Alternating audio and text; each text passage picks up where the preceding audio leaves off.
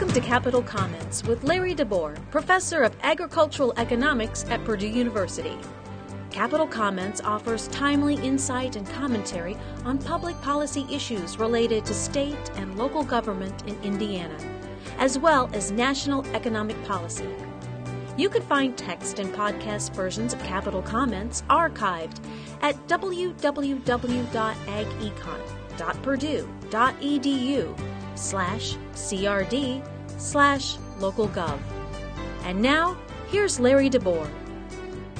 Hi, I'm Larry DeBoer, and this is Capital Comments for December 2013. Our topic this month, you better watch out, the assessor is coming to town. The holidays are here, and that means we get to watch the great old movie, A Christmas Story. Then we get to watch it again, and again. We're fine with that, especially here in Indiana. The movie is set in Indiana, and it's based on stories by Indiana's own Jean Shepherd. He narrates the movie, too. Some of the scenes in A Christmas Story come from Shepherd's collection, In God We Trust, All Others Pay Cash. There you'll find stories about Flick, the Red Ryder BB gun, and the Old Man's Special Award.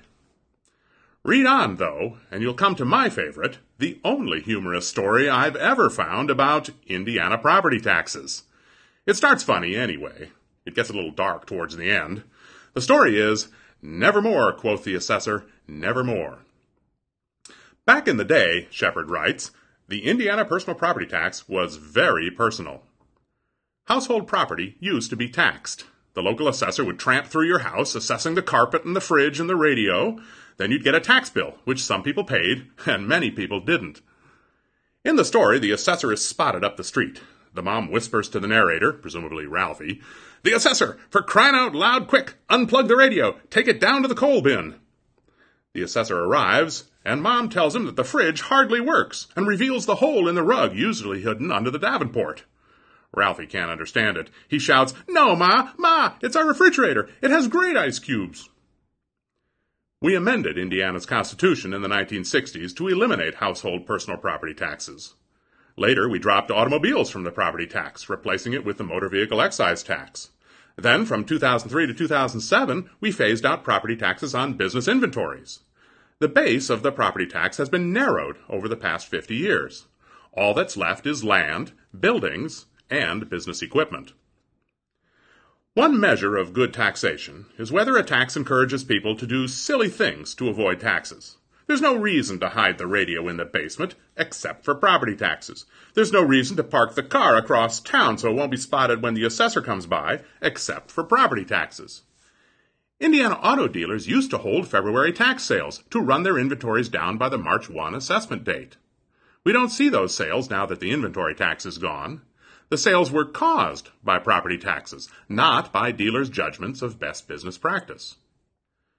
Now, the General Assembly is likely to consider another narrowing of the property tax base by eliminating taxation of personal property. Almost all personal property is business equipment, like that used in factories, office buildings, and utilities.